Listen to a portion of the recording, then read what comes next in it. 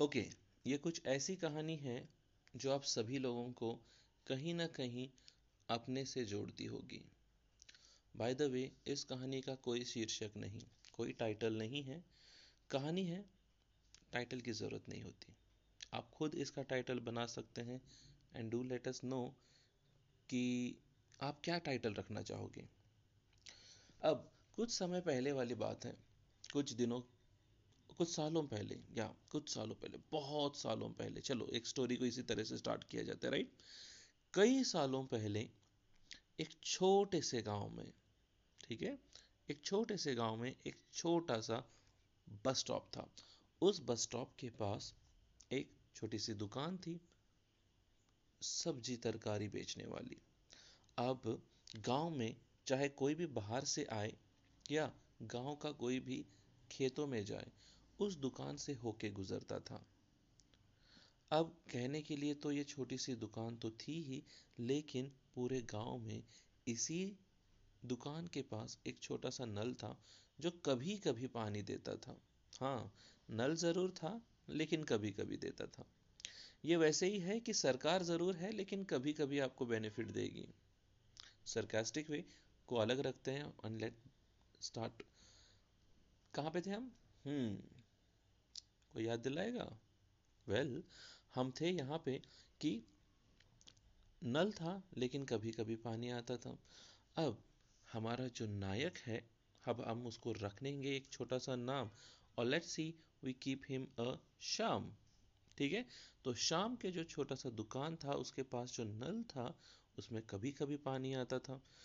अब वो अपनी सब्जियों को ताज़ा रखता था। जो पानी उसके पास था, एक मटके में भर के रखता था। अब राहगीर कभी भी अगर आते तो उसके दुकान के पास थोड़ी देर के लिए बैठते, सब्जी लेते, कुछ मिठाई लेते, या कुछ पान बीड़ी लेके अपने अपने रास्ते चल देते। डेली का यही माहौल था। अब गर्मी का मौसम आया और बहुत गर्मी थी उस गांव में। पानी कहीं नहीं था।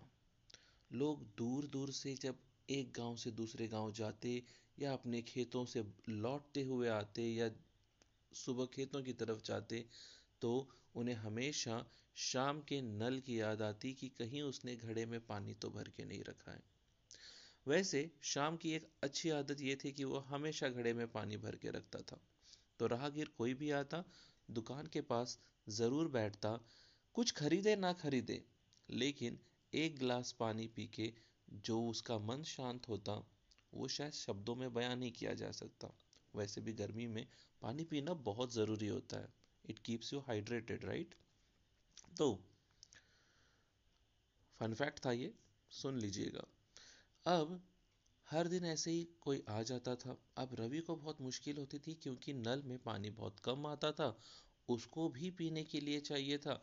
और अगर वो पानी खत्म हो जाए तो कई कोसों दूर उसको अकेला जाना पड़ता था दुकान बंद करके पानी लाने के लिए।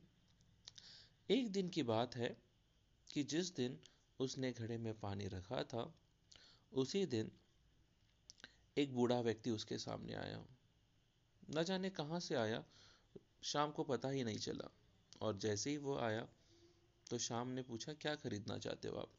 उसने बोला, खरीदना तो मैं कुछ नहीं चाहता, बस तुम्हारे दुकान की छांव में थोड़ी देर बैठना चाहता हूँ, सुस्ताना चाहता हूँ। बहुत दूर से आया हूँ और बहुत दूर जाना है। तो शाम को कुछ समझ में नहीं आया। ठीक है, सभी आते हैं, कुछ देर बैठते हैं, शायद दूर से आया है, कोई राहगीर है, दूसरे गांव का लगता है। वो बूढ़ा व्यक्ति वहीं पे बैठा रहा, कुछ वक्त उसके साथ बातें करता रहा। और उसने पूछा, संकोच में ही सही, थोड़ा सा शर्म जो आती है कि भाई उसने कुछ खरीदा नहीं, लेकिन कुछ मांगना जरूर चाहता है। बूढ़े के मुंह पे झुंझलाहट थी, सरपट थी, और उसकी उम्र की जो एक्सपीरियंस या उसकी उम्र के जो वाक्य हैं, वो उनके चेहरे पे झुंझलाहट के रूप में थी। तो बूढ़े ने कहा कि क्या मैं एक गिलास पानी पी सकता हूँ इस घड़े से? शाम को ये कुछ नया नहीं लगा, क्योंकि हर कोई वहां पे जब आता था तो किसी न किसी बहाने से एक गिलास पानी जरूर पीता था। उसने कभी किसी को रोका नहीं, और यही हाल ऐसा भी था कि उसने बूढ़े को कुछ कहा नहीं। उसने कहा हाँ पी लीजिए। बूढ़े ने पानी पिया, वो शांत हुआ। उसके जो चेहरे के ऊपर जो सूखी सी लकीरें थी, इन लकीरों को जैसे ही पानी मिला, उसके चेहरे पे उदासी तो थी, लेकिन उसके होठों पे एक हल्की सी हंसी आ चुकी थी। उसने जैसे ही पानी का ग्लास खत्म किया और उसने और एक ग्लास पूछा, धीरे धीरे वो झुर्राटे थे जो थी उसके चेहरे पे, वो कम हुई। और कम इन द सेंस कि वो थी वहां पे, लेकिन खुशी के जो आभास होता है उसी से वो बूढ़ा बहुत ही तृप्त लग रहा था। और उसको इतनी प्यास लगी थी कि उसने घड़े को अपने होठों से लगा लिया और पानी पीता गया, पीता गया और पीता गया। शाम ने ये देखा कि उसने घड़े को अपने मुंह से लगा लिया है, उसने कुछ नहीं कहा। उसको लगा कि शायद बूढ़ा जो है बहुत ही प्यासा होगा, शायद पीने दो, कुछ कोस दूर चले जाऊंगा, इनकी खुशी के लिए और पानी भर ले आऊंगा। बूढ़ा उसको घड़े को अपनी जगह पे रखता है, कुछ देर बैठता है। शाम अपने कामों में लग जाता है। जब से ही उसका ध्यान घड़े की तरफ जाता है और बूढ़े की तरफ जाता है जो कहीं दिख नहीं रहा था, शायद उसने सोचा कि दुकान के नीचे कहीं बैठा होगा, तो वहां पे भी वो दिखा नहीं। कब चला गया, कब राहगीर अपने राह पे निकल गया, उसे पता ही नहीं चला। अब शाम उसे ढूंढता रहा। वैसे भी गर्मी बहुत थी तो ज्यादा दूर तक जा नहीं पाया और वापस आके देखता है, अपने काम में लग जाता है। उसे याद आता है कि पानी तो खत्म हो चुका होगा, तो घड़े को उठाता है। घड़ा वैसे ही भारी था। जैसे उसने हटाया उसके ऊपर का जो प्लेट, घड़े में पानी फुल था। अब उसे कुछ समझ में आने से पहले वहां और एक आदमी वहां आ चुका था। उसने बोला कि मेरी बेटी को बहुत बुखार है और मैं थोड़ा सा पानी चाहता हूँ, उसको प्यास लगी है। जैसे ही वो आदमी पानी का एक गिलास लेके अपने घर जाता है, वो दौड़ा दौड़ा तुरंत आता है, बोलता है कि तुम्हारा घड़े का पानी तो बहुत ही चमत्कारी है। मेरी बेटी ने जैसे ही पानी पिया उसका बुखार उतर गया। दूसरा व्यक्ति आता है और जब ये सुनता है कि ऐसा हुआ है, तो वो ऑलरेडी पोलियोग्रस्त था, उसे ठीक से चलना नहीं आता था, लेकिन जैसे उसने वो पानी पिया तो उसका वो दर्द भी दूर हो गया और वो दो पैरों पे भागने लगा। ये बात गांव में इतनी तेजी से फैली कि लोगों की कतार लग गई। इतनी कतार, इतनी भीड़ लग गई कि जितना लोग पानी पीते थे, घड़ा कभी खाली ही नहीं होता था। रवि को भी अच्छा लगा कि जो लोग यहाँ पर आते हैं, थके हारे आते हैं, कहीं दूर से परेशान होके आते हैं, मेरे घड़े का पानी पी के शांत हो जाते हैं, दर्द से मुक्ति पा लेते हैं और खुशी के आंसू उनके चेहरे पे आते हैं। और आए गए राहगीर एक आध रुपया दे जाता है या उसकी दुकान से कुछ सामान खरीद जाता है।